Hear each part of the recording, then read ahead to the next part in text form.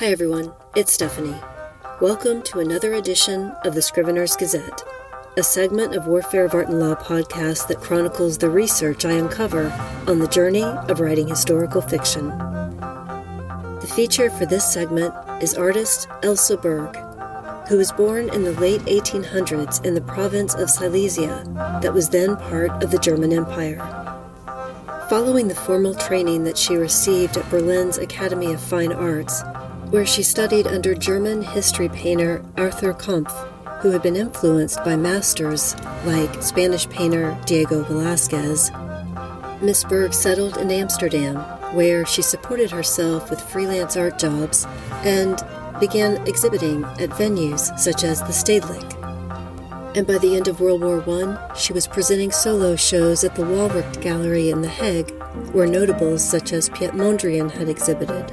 During this time, Else joined forces with Dutch artist Samuel Schwartz, known as Mommy Schwartz, who had worked as an illustrator and designer in New York before returning to Europe to continue his studies as a painter. After the two married in 1920, they enjoyed a liberal life of the arts as they freely moved throughout continental Europe. But the freedoms they relished soon ended due to their Jewish heritage. By 1936, when Else Berg was completing a portrait of Mommy Schwartz, the rising wave of fascist sentiment seems to have impacted both the painter and her subject. In what could have been a serene moment of pause in the studio, Berg shows her companion resting in an armchair, pipe in hand, meticulously dressed. Except this moment seems punctuated by Schwartz's pensive gaze out toward something unknown.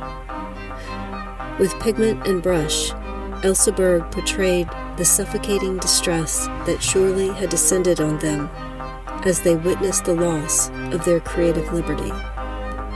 In early 1940, after the Netherlands fell to Nazi forces, the couple quickly found their lives in occupied Amsterdam untenable and moved to the safety of a village in the Dutch province of Utrecht. Unfortunately, for reasons unknown, they made a fateful choice in 1942.